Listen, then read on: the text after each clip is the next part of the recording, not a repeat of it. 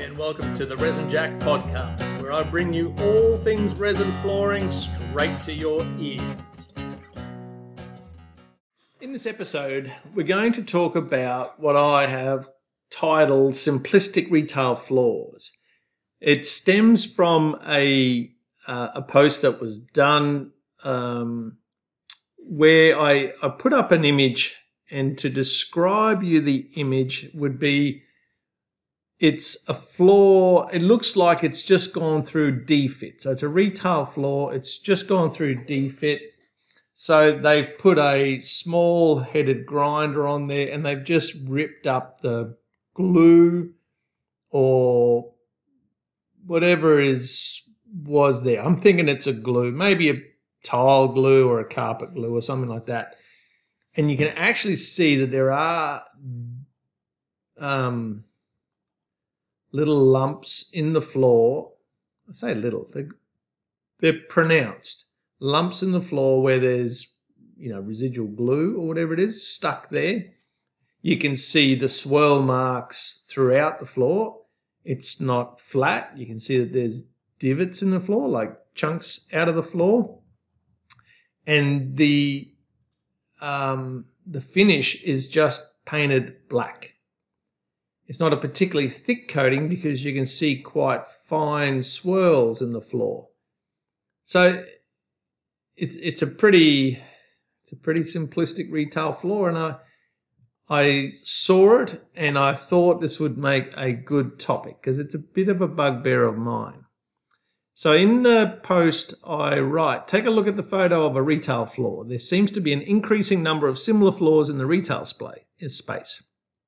What do you think about this type of finish for a retail shop floor? Should there be a minimum standard that needs to be met? Does this harm our industry? Should we care? I'd be interested to know your thoughts. The first contributor is Kelsey Batita.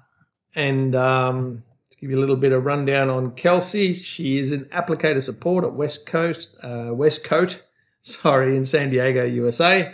Over 5 years in the industry, starting with sales and now enjoying her role as an applicator support person. She says it just looks cheap in brackets, which they usually are, close brackets. And like it was done by a careworn person. Ooh, that's a term I don't know. Careworn person. Maybe someone that doesn't care anymore.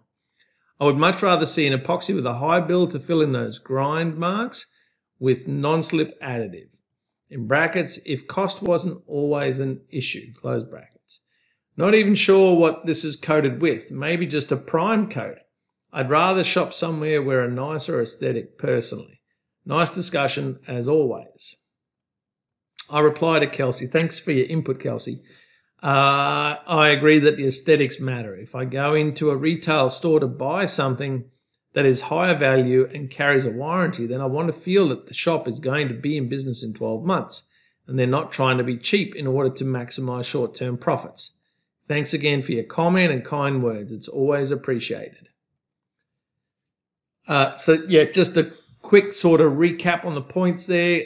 Kelsey certainly picked up on the grinder marks, thinking that a higher build product would cover a lot of those. And yes, that's right. She does personally think that it affects the aesthetics of the business and therefore could influence her shopping elsewhere. And I do agree with that. The next comment comes from Steve Dassing. Steve is the foreman at the Brotherhood of Carpenters and Joiners of America in New Jersey, USA. Over 25 years in the floor coverings industry, including vinyl, carpet, carpet tile, wood, and of course, leveling. He writes an interesting comment. He says, there are times that they want the floor to look like this. It all depends on the end user. If they want a perfect floor, they would then get one. I have done a few where they wanted the floor to look kind of beaten up. Now, I'm not saying this is the case in your photo, as every job is different. I reply, thanks for your input, Steve. I can understand the rustic look, but leaving yourself a floor that you can't clean in a cafe environment is what I'm questioning. I'm sure on your jobs you were considerate about sealing off the floor so it could be maintained, but in this case it doesn't seem to be that way. Thanks again for your input. It is a good point.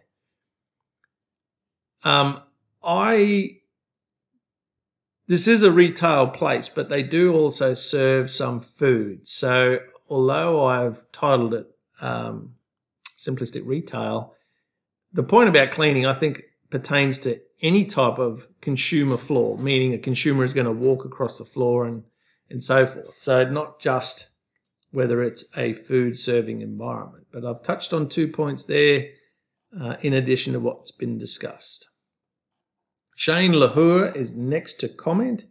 He's the sales manager at Master Builders Solutions in Alberta, Canada. Over 15 years in the coating sector with a fair chunk of that in resin flooring. He says these types of floors take away from the professional floors. It appears to me that there is more wrong than right with this floor. I reply, thanks Shane for your comment. I tend to agree with you. Now before I skip too far past this, there was a point that Steve Dassing made in his comment, which is a fair point, and that is that certainly seen and been involved with floors that they wanted to have a warehouse look, which is a term that they use in my neck of the woods. And the warehouse look is kind of beaten up. It is kind of it looks worn or it looks used. It's not trying to make it flashy. And there are those scenarios.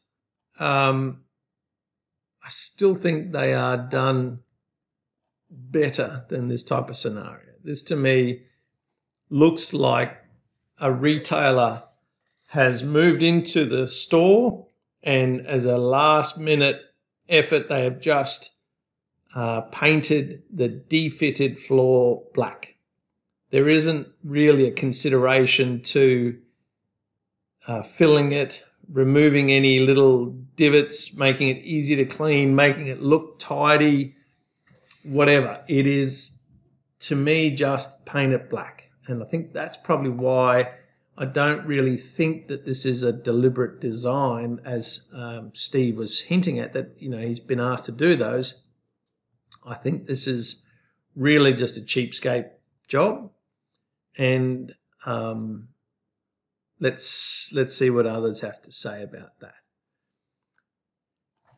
Michael Durra, who, if you've been a listener of the podcast, you would have heard comments from him before. He's a business owner at Queensland Regional Flooring in Queensland, Australia. He's an experienced floor layer, including carpet, vinyl, and timber finishing.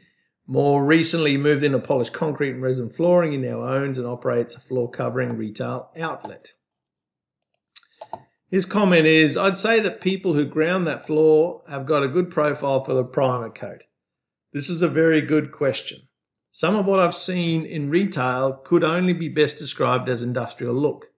Maybe this is a situation where beauty is in the eye of the beholder, as so many retail floors are really scary looking, and some even have carpet, vinyl, or tile adhesive not completely removed.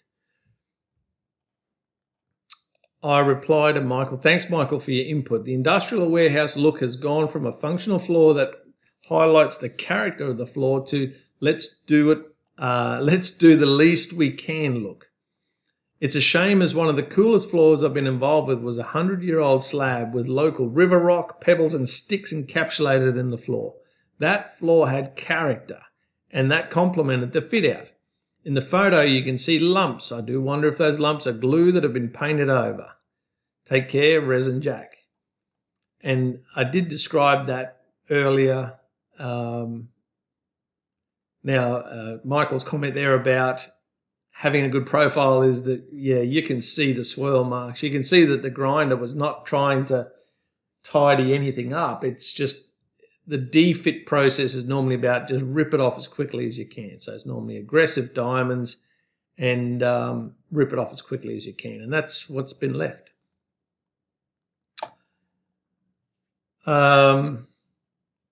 Now, I use the term painted over in there, and Michael comes back to me and says the term coated. The term is coated. We are not painters, and he sends me a meme with a description of how resin flooring applicators look at painters with a bit of distrust, maybe. I don't know if that's entirely true, but I think maybe his experience is that the difference between painters and resin flooring applicators is generally to do with more prep. And it's not to say that painters can't become good resin flooring applicators, but they are two different trades concerned with two different results. I do tend to add the thought on that painting is more about how do I get, like what's the thinnest coating I can apply to get opacity? Because it's not a wear coat I'm trying to create. I'm not trying to create a trafficable wear coat that someone's going to drive a forklift over. I'm normally painting walls that no one walks on. So my main concern is how do I get an even colour and enough colour on the walls. It may not need to be a very thick coating, but it needs to be applied well. So two different skill sets, two different concerns. And when it comes to preparation of walls compared to floors, they're vastly different. And I'm sure that's what Michael is highlighting in his meme there. Thomas Gillespie also contributes, and he is an underlayment specialist in New Jersey, USA.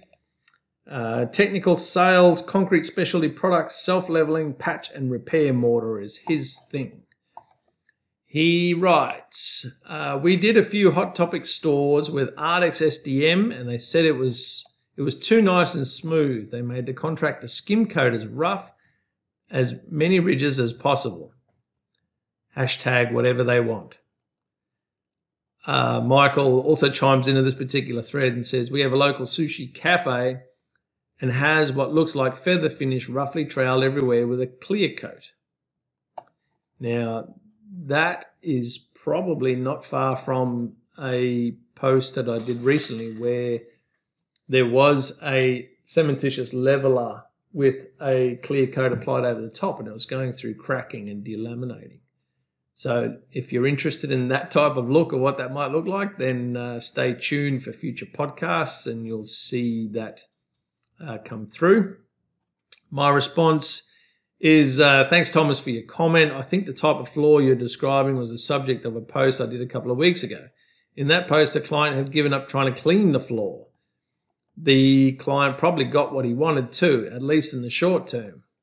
Now, I'd forgotten about that, but that's pretty true. That I did a podcast a few weeks ago about sealers. So you can look that up, sealers, and you can see in there that the floor just became too hard to clean and keep clean. So the owner just gave up, and you can actually see the buildup of muck in this. And that was a cafe floor in a dining type of area of a cafe floor. So that's the description there.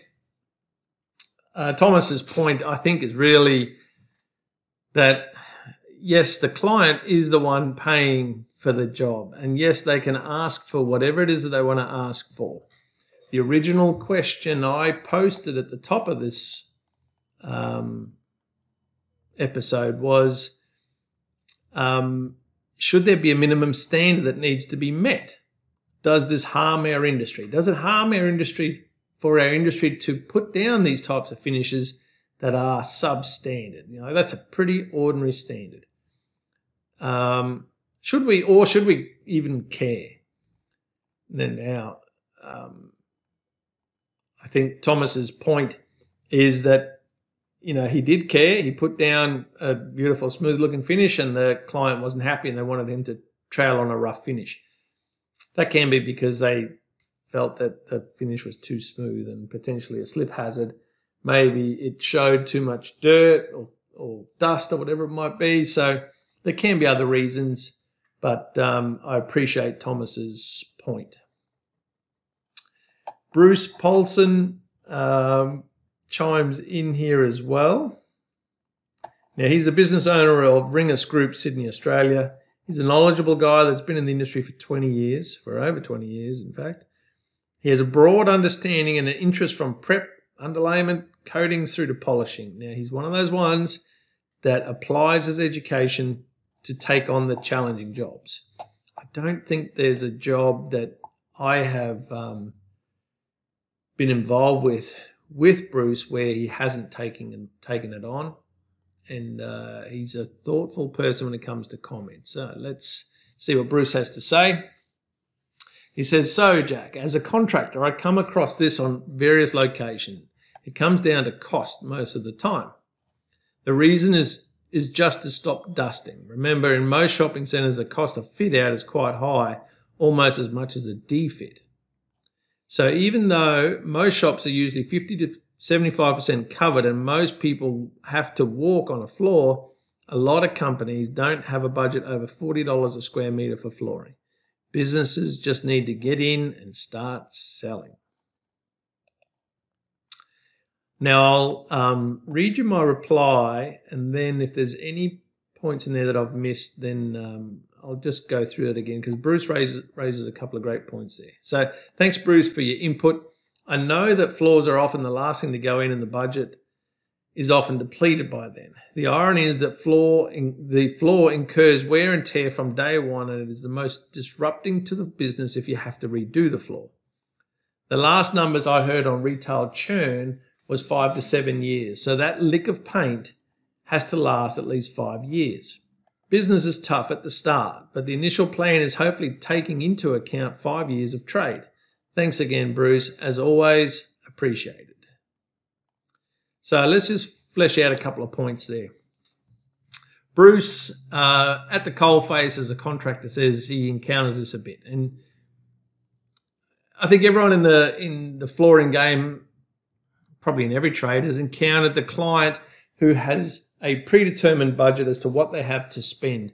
That budget may not be formulated on what it actually costs to do anything. It might be a number that's pulled out of thin air.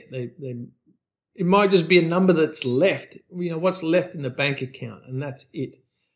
So when budgets are thrown around, I am very cautious. And I am cautious because if you do this type of floor, that's your reputation on the line. That is you there, you're seen doing it. People will ask who did it, and your name is thrown around. If there's a problem, that client who paid $40 a square metre, which isn't very much, just to give you context, in this market anyway, that person who paid $40 a square metre is still expecting that for $40 a square metre, they are getting a floor that's going to last them. It's fit for purpose is the term that is often thrown about. Now, you may not agree that it's fit for purpose to start with. You may have told them all sorts of things as you're describing what they're going to get for $40 a metre, and that it's only going to be a dust-proofing type of scenario. You may describe all of those things. But if there's a problem, they call you up. Now you got to rectify it. So I think it's a dangerous scenario. I shouldn't say dangerous. There's no life-threatening, but it's a tricky scenario when you start compromising what you know you need to put into a retail flooring situation to last the typical duration of that retail shop, which is 5 to 7 years, and you're putting in something that you know isn't going to last. The idea of stopping dusting, yeah, well, that's true. But the minute that you've worn a track through this very thin coating, it's going to start dusting anyway. So you haven't really solved the problem unless the coating is going to be there in that 5 to 7 years. It might look ratty from the start. It might look ratty after 7 years when it's time to renew it. But it can't wear that quickly that it's a problem soon.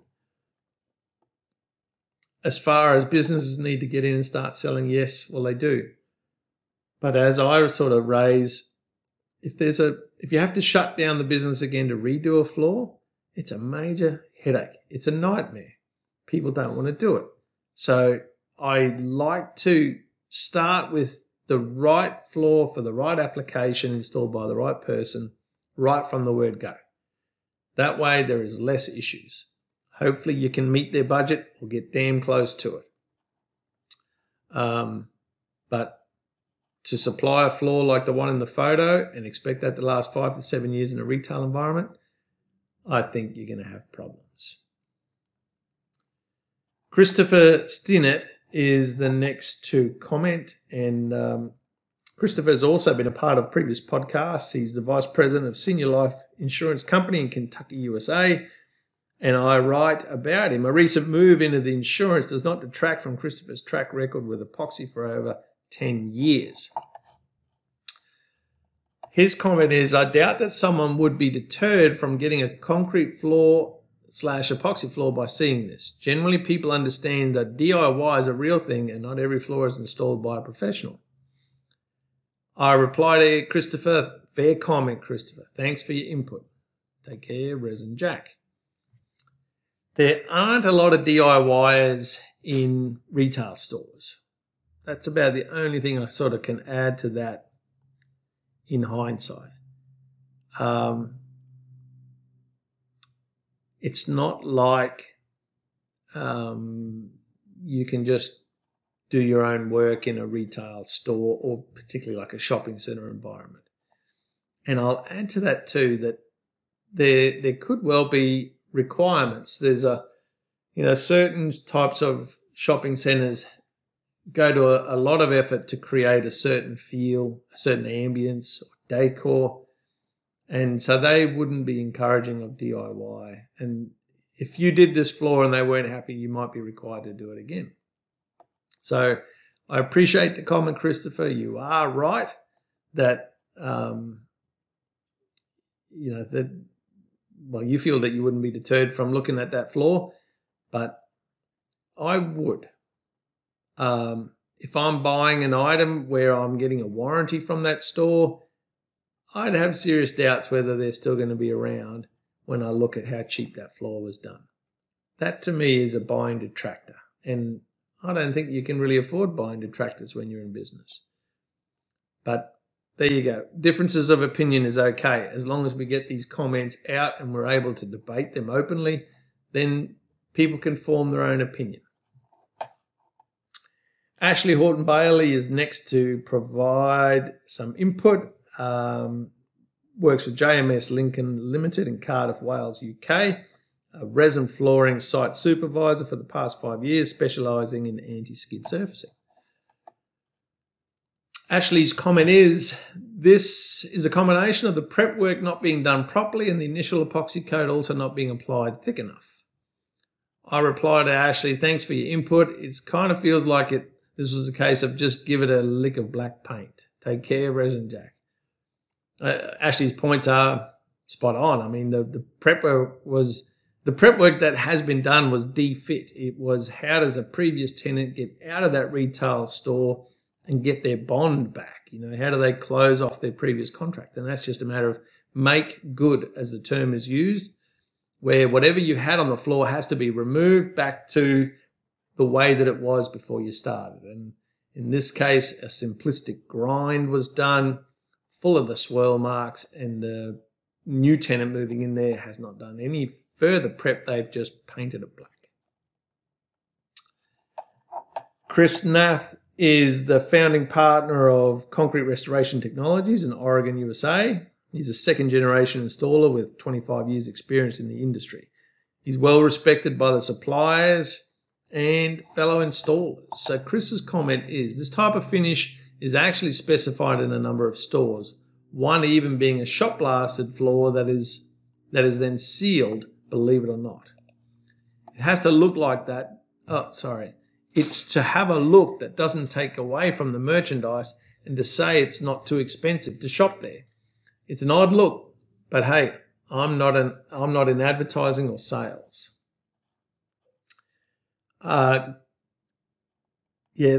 Interesting point. I'll just comment to that, and then I see that there's a bit of an addition to the thread there too. Gary Hopper, let me throw in Gary's comment. He's a freelance consultant at R&B Colour Master Consulting in British Columbia, 35 years in the construction trades. His experience includes concrete art floors, waterproofing, terrazzo, and deck coatings. He writes that actually Old Navy had the shop blast spec. Your lines had to be straight. So with those two comments, I reply and say, thank you for your comment, Chris. I can relate to fancy metallic floors taking away from the merchandise. I also have photos of terrible finishes in discount stores. If we were to compare the result with another trade, would it be acceptable? How about a garden tap in a shopping centre bathroom sink? Is there a line in the sand for your trade or for our trade? Chris replies back, agreed. I think like you, there should be, meaning there should be a line in the sand and there is something, whether it's acceptable or not. Unfortunately, our once wonderful trade has been inundated with any and everyone that can hold a paintbrush and a roller with an introduction of cheap equipment. It's only going to keep getting worse. The cheap bottom line keeps plummeting along with the skill set and the knowledge. I reply, thanks for your additional comment, Chris. I also became concerned about the race to the bottom in our trade. There is a number of us that have been squirreling away in the background looking to change that for the past 6 years. Progress is slow, but I think you'll start to see something significant before the end of the year. Take care, Rez and Jack. And of course, you're listening to the result of that work that's been done behind the scenes, because the whole concept of Resin Flooring International is what has been brewing inside a number of people for some time that wanted to stop this race to the bottom. Now, I'll just go back a little bit there. And, so Gary makes a point about being Old Navy shop blasted spec. So even though the look was a pretty simplistic look, it actually still had a standard that was reproducible, that was respectable. The lines had to be straight. So there was some expectation there. So Old Navy didn't just ask for you to run your shop blaster willy-nilly all over the place and leave crappy looking cornrows or, blast out patches or whatever it might be. They actually wanted it to have a certain look, and they liked the shop blaster being a look. It was properly sealed, is how I take that. So yes, it's not the look that everybody would want. It probably is like a warehouse look, which might suit Old Navy. I don't know, but it's it was done to a certain standard anyway. Now that concept around detracting from merchandise, I've had that specific conversation a number of times with architects and retail shop owners. I think if I look at it, there's no doubt that let's do a couple of examples to explain why that could be the case, and then an example why it might not be the case. So firstly, the distractions is when the floor doesn't meld. I think I just made up a word there. If it doesn't fuse into the entire fit out of the floor. As an example, you have this floor that is metallic gold or something like that, something that is bright and stands out, and people, when they first walk in, their attention is solely focused on the floor because it looks out of place. In that case, I agree that you're taking away from the rest of the experience. Now, I have certainly seen floors where the owner loved the razzle dazzle of something, brilliant and with high luster, and they chose a metallic finish, and it just didn't suit their decor. It was a beautiful looking floor and it was beautiful looking decor, but it wasn't well matched. And in that case, I can get it. Now, the flip side of that is a few years ago, I was involved with Baskin Robbins stores, and they were changing from a tile to a resin floor. They had a new color scheme. They had a new feel that they wanted the consumers, the people buying their product, to feel when they walked into this place. They changed all of their furniture and everything. And we produced this custom color in a custom marbled resin floor, marbled metallic resin floor. And it was a beautiful floor. Now, it did not detract at all from the surrounds. It made it better. It just complemented. It was like the whole thing was built from the one color scheme, and it was beautiful in its matching and the feel of it. And in that case, that could only give you a better experience when you walked into the place. So the blanket rule that the floor shouldn't be too leery or should be very plain so it doesn't detract from the merchandise, I think that comes down to the actual floor design. So if you don't have much of a display, if you're not trying to create a certain feel, your color scheme isn't there to create a certain or an emotion when you get in there or whatever it might be, then you can have the contrast and it doesn't work, so you keep it plain on the floor. But if you want to really make an impact, I'll guarantee you that floor is part of your store design. And I encourage, with the capability of resin flooring, it is I'd almost go as far as saying the best type of flooring system that you can adopt in the retail space, because it is customizable in every way, whether it's colors, patterns, finishes, gloss level, whatever it might be. Resin flooring for retail space. Okay. The next comment comes from, I'm going to butcher this, I'm afraid. Jeroen Strecker. He's a commercial manager at Ozen, and when I say butcher it, I mean where he's from. It is in the Netherlands. It is a region called Overijssel. Sorry, Jeroen. He's got over 20 years in the flooring industry. Being with Ozen, obviously a lot to do with floor prep. So he would have seen the D-Fit like this type of store and would know that quite well. His comment is, they did take care of a little bit of mechanical bond, and he's got a couple of emojis next to that.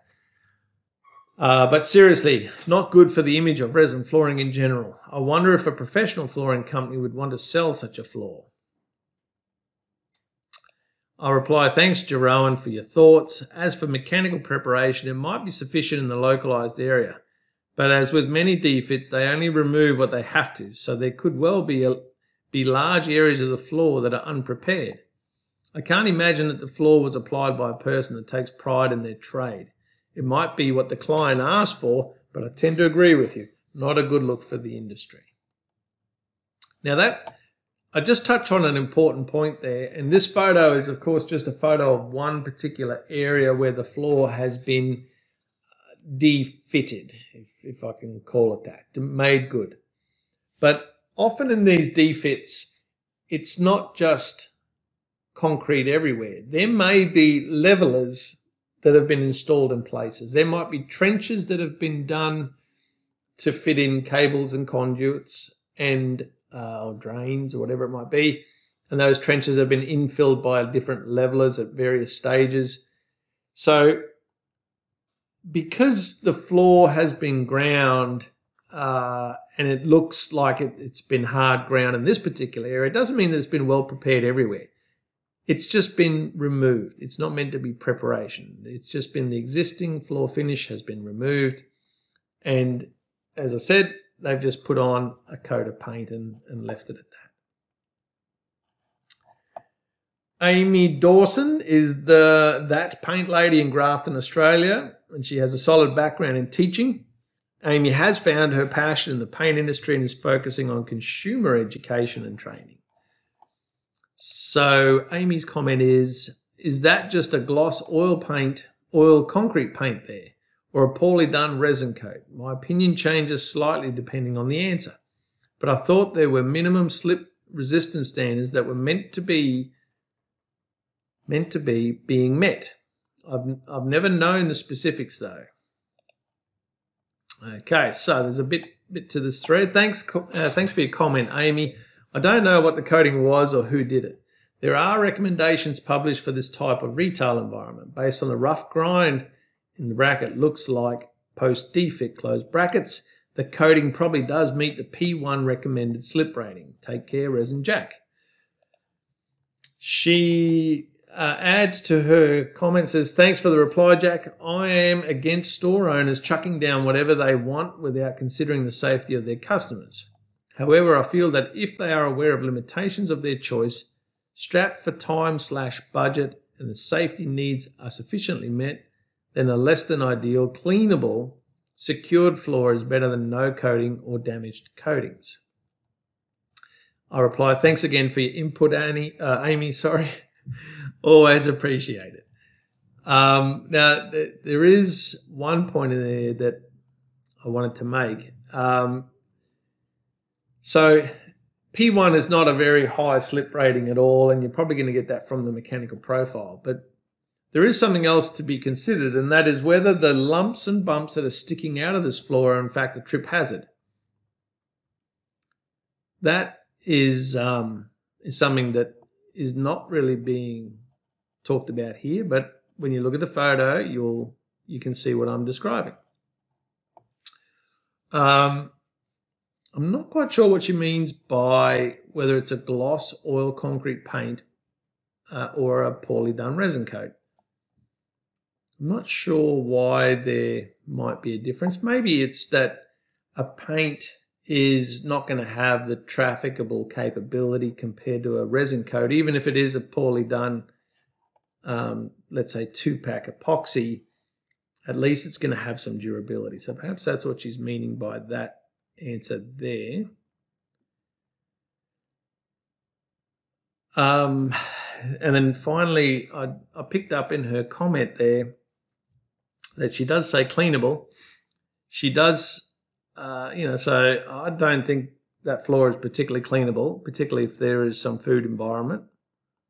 I think you're going to have a problem cleaning in and around those bits sticking out of the floor. And then the second point is about damaged coating. So, yeah, you can't have bare concrete in that space. Well, you probably can if you dust-proof it, or you put down some of those densifiers that have a dust-proofing function. But I think that this floor is going to have a problem. I think that it is going to either wear through or it could well fall off in places, because I don't think that, even though it's had a rough grind, when you just overcoat bits of glue or whatever it is that's sticking out of the floor, that's going to fall off. It's not going to adhere well. It's only a thin coating. So I think it's going to fall off, and I think that the floor is going to be damaged. So I understand what Amy's trying to say. I'm just aware of, what does that actually correspond to?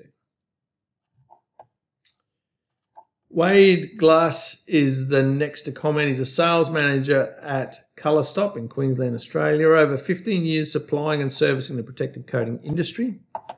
Wade's comment is, I've seen this type of industrial finish in a Cotton On store here. Just looks like you only have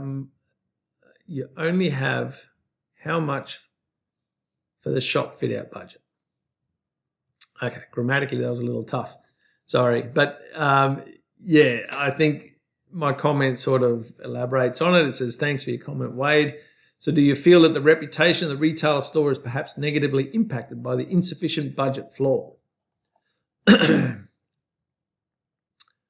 His comment is, only weirdos like me notice, according to my wife.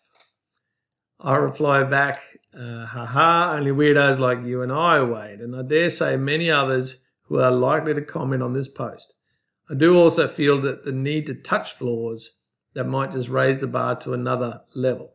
And what I mean by that is my wife, she's understanding that I have to look at every floor, and I look at it from different angles. I take photos of floors, but I also have to touch the floors. It's a tactile thing, and that is not always something that is appreciated. But anyway, I do it. It's how I think, and if I'm a weirdo, well then so be it. Wade does reply back. In fact, there's a couple more comments on this thread. I'm glad I'm not alone in my obsession with floors. My family get a laugh out of me touching resin flooring finishes in retail outlets and my assessment on them. And Amy chimes in, I noticed too, but yes, my husband concurs that it is because we are weirdos. He's on the team that says, hey, who cares, and doesn't even notice. Jared Baker has perhaps got the final comment on this. He is the Quality Services Technical Director at Interface in Georgia, USA, over 15 years in the floor covering industry, predominantly in the carpet sector. Jared, obviously on the other side of the world, his point is flooring weirdos all over the world, friends. So with that, we will sign off on this particular topic. I am certain that questioning standards and minimum standards in particular is going to be topic of future podcasts. I hope you enjoyed today's podcast and you found it valuable and informative.